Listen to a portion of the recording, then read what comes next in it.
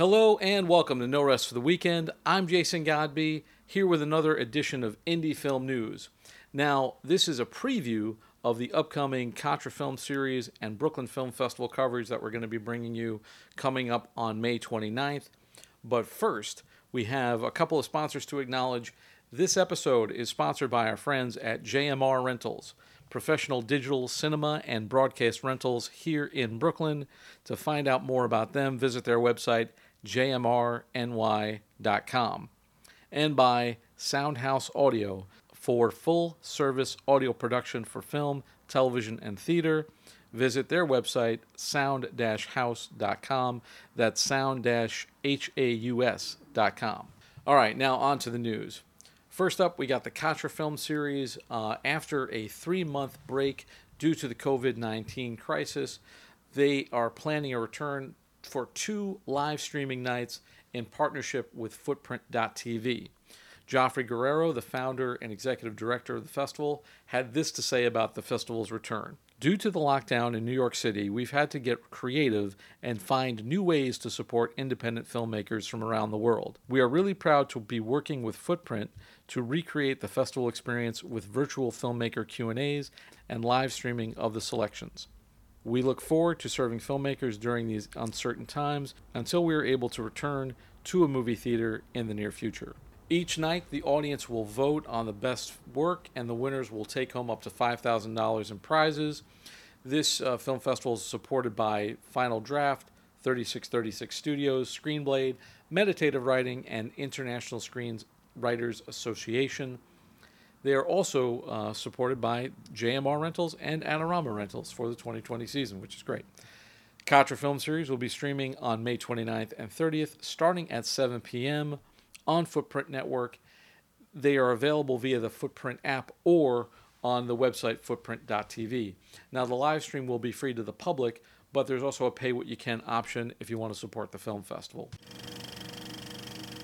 And now moving on to the Brooklyn Film Festival. As we mentioned on an earlier Indie Film News, the Brooklyn Film Festival's 23rd edition Turning Point will present their more than 140 films online for free on their website from May 29th through June 7th. As an additional prize for the 2020 filmmakers, a selection of winning BFF films will air on WNET's Reel 13 as a summer showcase. This will be a 4-hour block dedicated to BFF and the projects that BFF handles. As previously announced, all the films will play for free on their website for the whole duration of the festival, but viewers must first open a free online account, and you can pre-register now.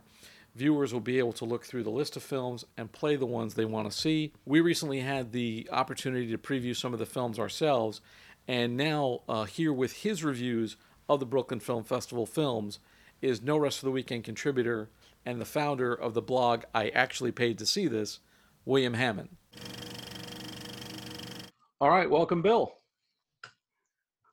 How you doing? It's great to have you, man. You've been on the show before, but this is the first time we've actually done a show together. I know, this is pretty exciting. I'm only sorry that I couldn't get my Jay and Silent Bob reboot poster into the shot. Loved your review of that. It was one of my favorite movies last year. Oh, thanks, man. Kevin Smith's a true indie, and a lot of the films that we're going to be talking about are real indie films. In fact, these are films that you chose from Brooklyn Film Festival, and a lot of them are actually foreign films. So go into a little bit of that and kind of talk about why you chose them, and we'll just go through the films one by one and give people a better idea and maybe recommend a few that people can try out when the film festival starts running on the 29th. All right. Absolutely. So let's get into it. The first film is called, and just a general note I'm going to butcher a lot of the pronunciations of some of these names because they're foreign, but bear with us. Okay, so the first film is called Snaeland. Snaeland, I think it's called, yeah. Directed by Lise Raven. It comes to us from, it's set in Iceland and Berlin. So you had an interesting review of this, which is on our website, by the way. So give us a little background on the film and kind of give us some of your thoughts on it. The film is kind of presented as a neo-noir, which that's initially what drew me to it. Like, out of the entire list of films I was like, ooh, a noir, let me go into that. I love mystery. I love these kind of character dramas. And the idea of the isolation of Iceland itself, just so remote compared to the rest of not only Europe, but the rest of the world, it was intriguing because you could definitely create these angles of like, you have nowhere to go. But what the film ended up really being about, and why I was just enthralled by it, was that it was the skin of a noir, but it was really a tale of personal redemption. You have this journalist played by Frank Bruckner named Fred. He's going to this, small village in Iceland. It's the midnight sun, 24 hours in the summer. And he's basically working for a tabloid, though he describes it as a major German newspaper. He's on assignment to basically photograph some kind of, Ari Aster, Midsummer-esque orgy, for lack of a better term, which doesn't actually exist. But in his passing, he sees a woman played by Emily Bear, who he's certain from moment one is this infamous French au pair who got into this scandalous affair and may have committed a murder. She was supposedly dead after the public backlash against her once she got out of prison.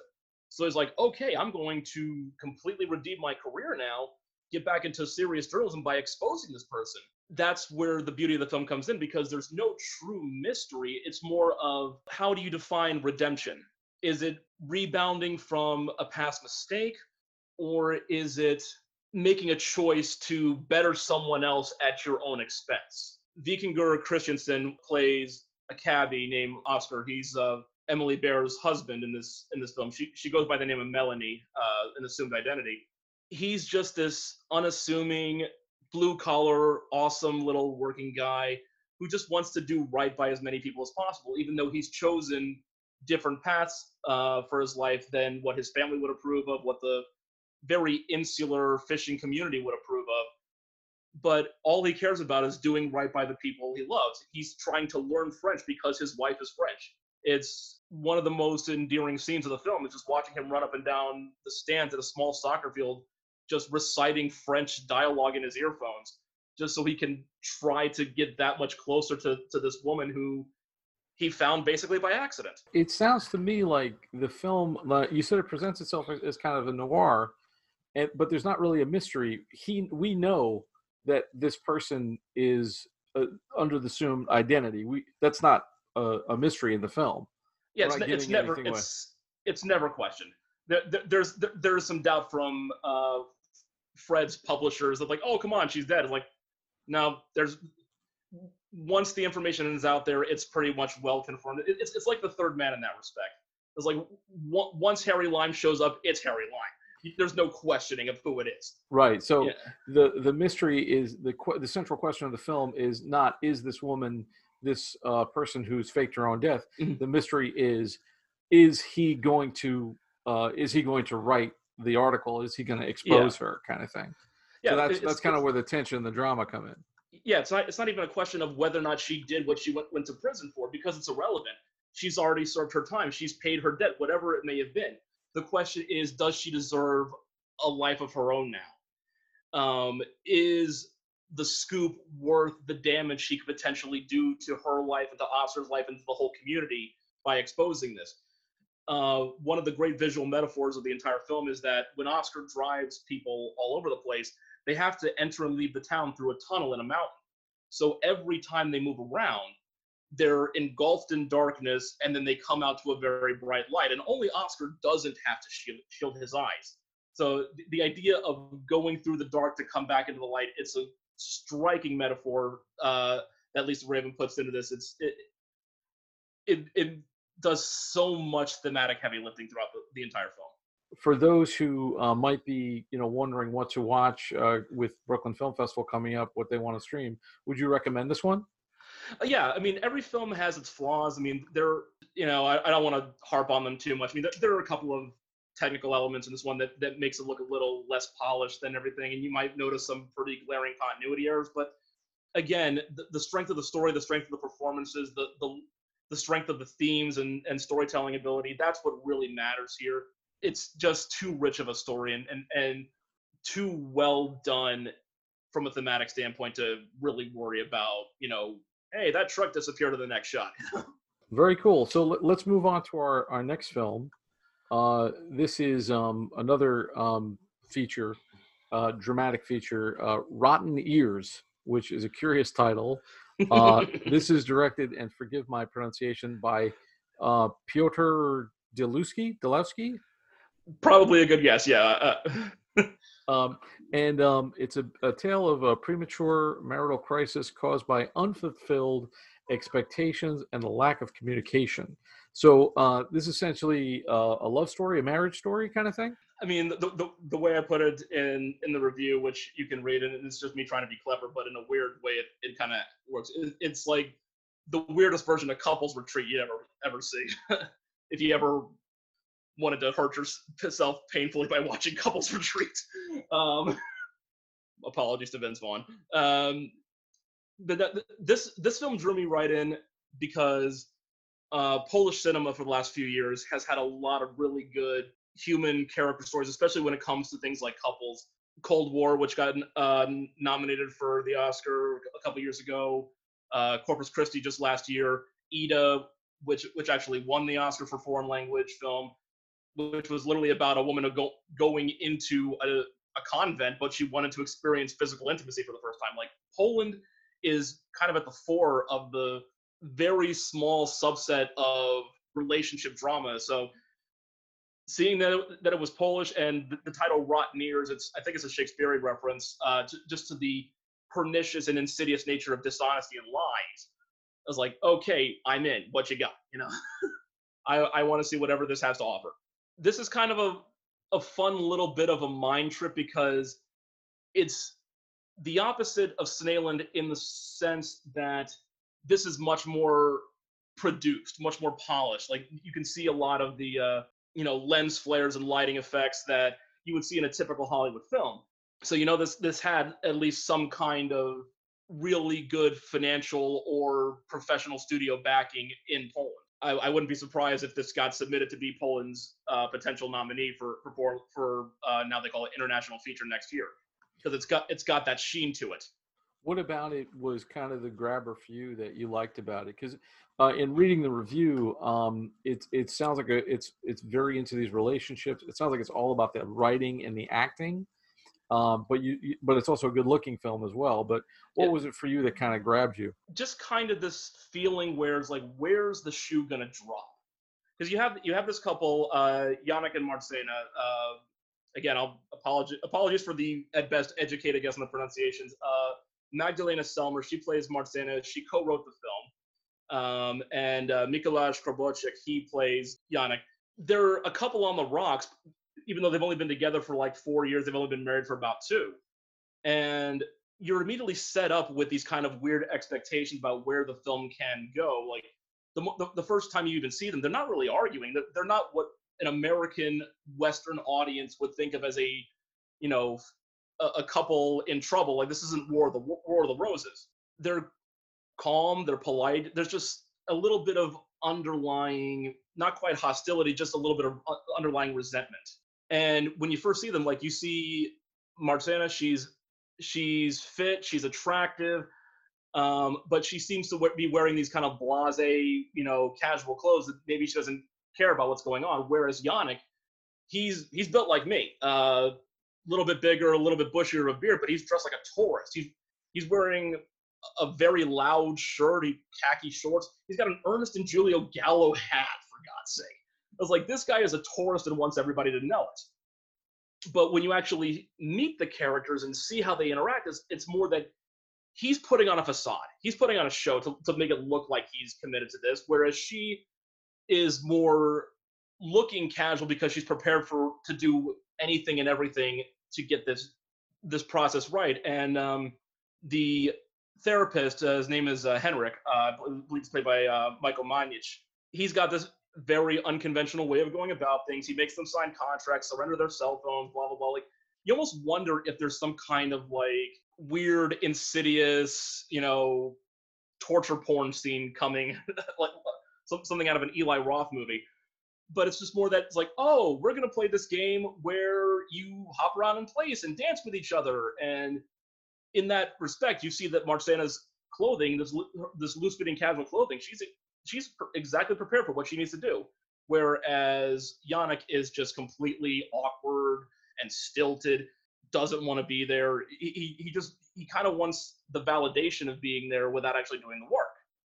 And then once Henrik brings in another couple, these actors that he works with to basically project the problems that the couple has back to them, it almost creates this beautiful Rashomon-esque scene where you can basically have one interaction that five people interpret five different ways, where there's not necessarily a right or wrong answer. I just wanted to keep exploring it and see what the truth really was. Did Yannick ever cheat on Marcena? Is she expecting too much of him? Like, everybody has their flaws, which the film is willing to show without any hint of a veneer to it. The question then becomes, what did we do about it, and what really happened? And this is where I won't necessarily call it a flaw, but if this film were to get picked up and potentially get distribution internationally, you have to go back and do some reshoots, because the film's only 58 minutes long. For once, I wanted so much more exposition. I wanted flashback scenes. I wanted to see exactly what's going on, rather than being told in a couple of lines of dialogue here and there. It's like, this is a film that begs for another half hour, 45 minutes to truly get into these characters' heads, because the resolutions and the twists and turns that come before it, they're so well done. They just need a little bit more build to, a little bit more heft to them. And I would honestly just love to see what they would do with a heavier budget, more time to shoot, because it's basically a bottle film. Like, it's five people who are only inside a house or in the backyard. It's not like it'd be a hard set to reconstruct. So this film, and it's a common flaw that we've seen in indie films before, where you need a little bit more meat on the sandwich. Mm-hmm. And probably that's because due to budget, time constraints, but from what you're saying, it sounds like the core of the film is still there and it's still worth watching. Oh, absolutely. I mean, leave the audience wanting more, I guess, because I want more. I want to just fully get inside and out of all of these characters and truly just, it was aching. Like, no, don't end now. Like, you say meat on the sandwich. Like, I want like a Dagwood style sandwich on this thing. I want so much more meat on this sandwich. Yeah, I mean, that's it, and then it's kind of like a situation where you feel like there's more there to be had. But yeah, probably you're right. If something like that gets picked up for wide distribution, we'll say, hey, can you make more of this, make more? Because, was it 58 minutes, you said? 58 minutes, yeah. That's barely a feature. That's like, a feature is usually minimum like 80 minutes. So if you could do more and put more in there and give it another 20 or 30 minutes even. Yeah, it wouldn't drag for a second if you did, honestly. Like I said, another half hour, 45 minutes, it would not feel bloated at all. Left you wanting more. That's not a bad thing. It's like a good problem to have for exactly. Film.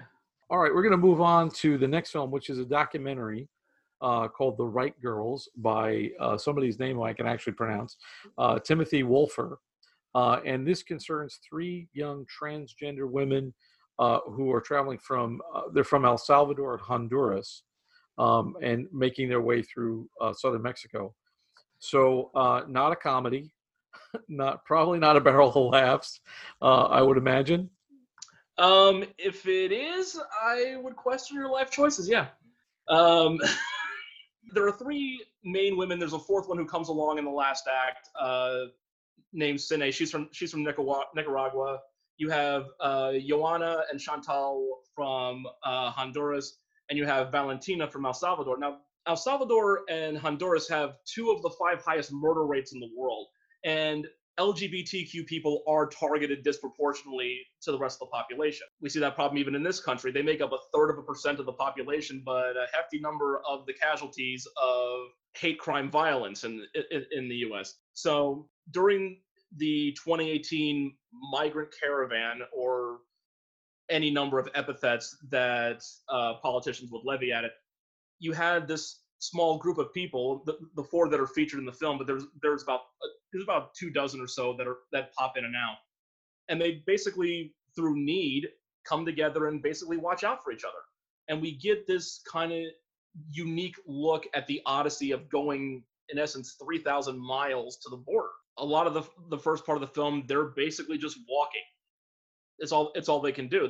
They're on the roads. No one's giving them rides. Those that do prioritize women and children, and because they're transgender, they don't consider them women. So there's a lot of discrimination that they have to deal with. Not to mention all the trauma that they've already suffered in their lives. It sounds like this is like a hard film to make too. Like, did you feel like this was a big camera crew and a big production, or was this kind of like one guy with a camera making this movie? I would imagine 2 cameras and a producer at most, honestly. And that may explain one of the more curious decisions in the last third of the film to focus on just one of the group as they all split off. Honestly, my first thought watching this was, how did this person get access to them? I mean, we're literally talking about a case where these thousands of people start to move. We start to get news coverage of it. The president tweets about it. And within weeks, this guy, Timothy Wolfer, and his crew are in southern Mexico seeking these people out and ready to share their story with the world. I would have loved to just know the exact process that he went through to get from, that kernel of an idea to actually executing it. I mean, once you're there, yeah, you're just basically following them along. It's, it's any other travel film, whether it's fiction or nonfiction. But it's like, how did you get down there to even start the project? It's like, and yeah, I would love to see like a making of on this film. Yeah, because on top of everything else, no one has a command of the English language, so you have to have translators.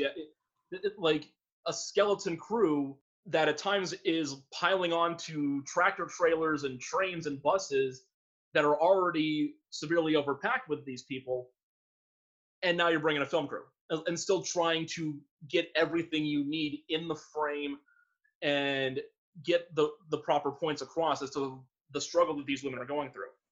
Do you feel like, despite the difficulty that they had, that they were still able to convey that and still able to kind of get the story across? And they're not characters per se, but did you find their stories compelling? I did, and the reason they're compelling is because they're decidedly human stories. And that's something that needs to get across to a lot of people, not just in this country, but in the rest of the world. People are people. Human beings are human beings. They're not animals. They're not invaders. They're not something less because their sexual identity is different from yours. All the horror stories and stereotypes need to get dispelled. So this crew that we have, Chantal, Joanna, Valentina, and to a lesser extent Sinead, because she comes in late, we see multifaceted personalities here. Joanna, she deals with multiple stigmas because of her status, her sexuality, her race. Chantal, she's dealt with traumas for her entire adult life, and she's taking hormone replacement therapy. So there are side effects to that. And then on the flip side of it, Valentina is a complete drama queen. Like she is someone in this country that you would see on a Bravo TV show. You would see her on so many reality shows in this country. Hand to God. There's even possible debate as the film goes on. Is like, is she just playing this up for the cameras? Is she seeing this as her moment in the limelight? Which, it's an odd accusation to fling because you're not trying to depict that. But the job of a documentarian is to basically let the camera roll and let truth be truth. So while it's somewhat disappointing that she steals a lot of focus, it is undeniably human that people like this exist. That, you don't have to write this character. She's a real person. This is her. For better or worse, this is her. Well, it's like that. We talk about it in documentary film. Like, it's like that observer effect. Mm-hmm. Just by observing the story, just by being there, you change things and you create a different story than what would have happened had you not been there. And that's an interesting thing to play with. It's an interesting question to ask while you watch the movie. For this one, how did you overall? Did you feel like with the previous film we said we wanted a little bit more of it, did you feel like this was a complete film, and would you recommend it? It's definitely a complete film. Apart from a couple of things in the third act, but again, I think that's necessity with the small size of the crew. Some of the girls get some of the women get separated, and I think eventually just choices had to be made. Who do we follow at this point? We can only follow one, make the choice, and then deal with the others in a postscript. Again, this is where yes, a behind the scenes documentary would be such a wonderful supplement to this, because I would love to just see what the decision process was for, like, who do we go with, you know, who do we follow to the end. If we have someone like Valentina who is playing up, you know, for the cameras, the observer effect taking over, it's a little disheartening that the camera obliges her in that respect, if that is what actually happened.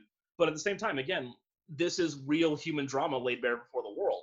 Okay, so now we have our next film, which is a short, a unique little short called Mr. Sam, directed by Zeus Kanatianis.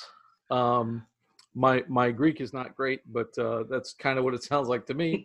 Sorry, we apologize to the filmmaker Zeus. It's a unique film, a unique premise. Tell us a bit about it. Yeah, unique is probably the most diplomatic way to describe it. It's decidedly weird, but kind of weird in the best way possible. So the film is basically about the title character, Mr. Sam. He's played by Christopher Piccioni. You might have seen him in some TV shows like Blue Bloods, SVU. He's done a lot of bit parts around the last few years, and he writes and directs his own short films. As a character, and I'll try to paint as good of a picture as I can here. Picture Norman Bates, Patrick Bateman from American Psycho, and Bernie from the Jack Black film in 2011, if you ever got a chance to see that. But he looks like Pee Wee Herman, which can only add to the creep factor if you're predisposed to that. All right, so the other guys that you just described, they're all like sociopaths, they're all psychopaths. Is this character in the same characterization, or? Well, but that's the subversion, because he's absolutely not. Before we get into that, tell us about the character. Like, what does he do, and kind of set up the premise for the film a little bit. It's never explicitly stated, but it looks like he's a funeral director or a mortician of some kind. That's where the Jack Black Bernie comparison comes in. If you never got a chance to see that film from 2011, it's on YouTube. Watch it. It's Jack Black's best performance his entire career, where he plays an effete, nice Southern mortician who also murders Shirley MacLaine. It's based on a true story, an actual person in East Texas. So that's where the Bernie comparison comes in. That appears to be his job. He might be a mortician, and he tutors a local young girl, and he's got all these weird kind of affectations about him. Again, just little weird things that make him quirky or eccentric. The film opens with him putting on some classical music and dressing a corpse. So that sophistication is where Patrick Bateman comes in. The famous scene of him putting on the radio before he does the most horrible thing you can imagine. And then the Norman Bates thing is the fact that the very unhealthy obsession with his mother. But whereas all those other films, especially Psycho and Bernie, kind of left the sexual issue in the background and open to your interpretation, this film kind of lays it all out there. In the synopsis itself, I'll read the synopsis for us. Yeah. Just so we're not giving any away, because this is on the website. Yeah. So synopsis, Sam is finally ready to tell his mother he's gay, but is he ready to reveal that the love of his life is a corpse? Okay. If it's out there, then I can say it. Yeah. So they're putting it right on Front Street. It's like he is somewhere between standard issue homosexual and necrophile. Yeah, and the only thing that's really left up to your interpretation is whether or not he's truly attracted to the deceased, or if the person on his slab, this young man, is just someone that he finds so attractive and fantasizes about him being alive again so they could be together.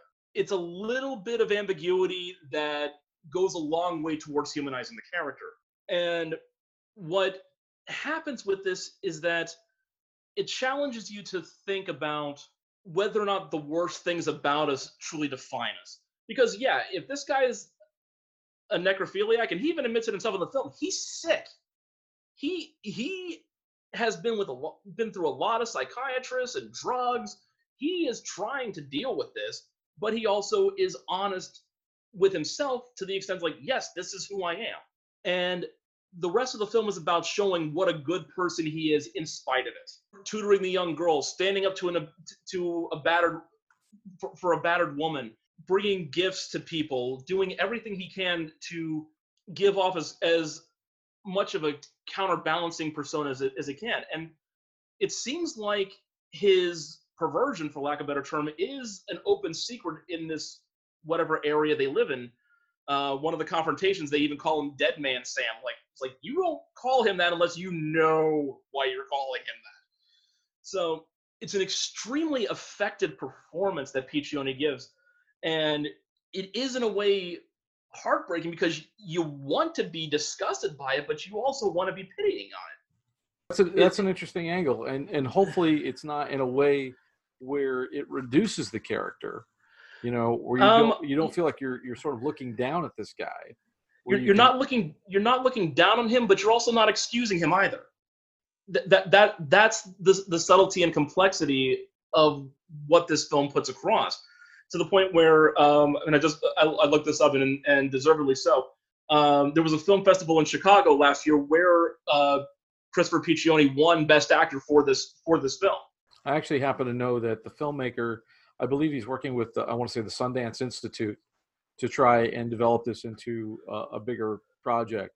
For you, as it stands right now as a short, A, do you recommend it as a short, and B, do you want to see it made into a bigger film? I'll put on my quiz show quote. I'll answer the last part first.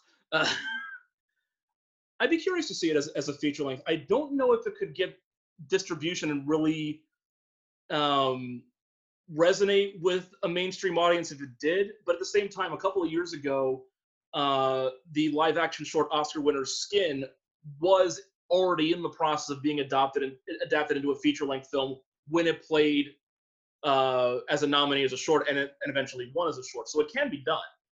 And I would honestly say that this film should be in consideration for major short film awards, because it really is well made and gives you a unique, complex character that you honestly, you can tell where the inspirations come from, but this is a character you have never seen before.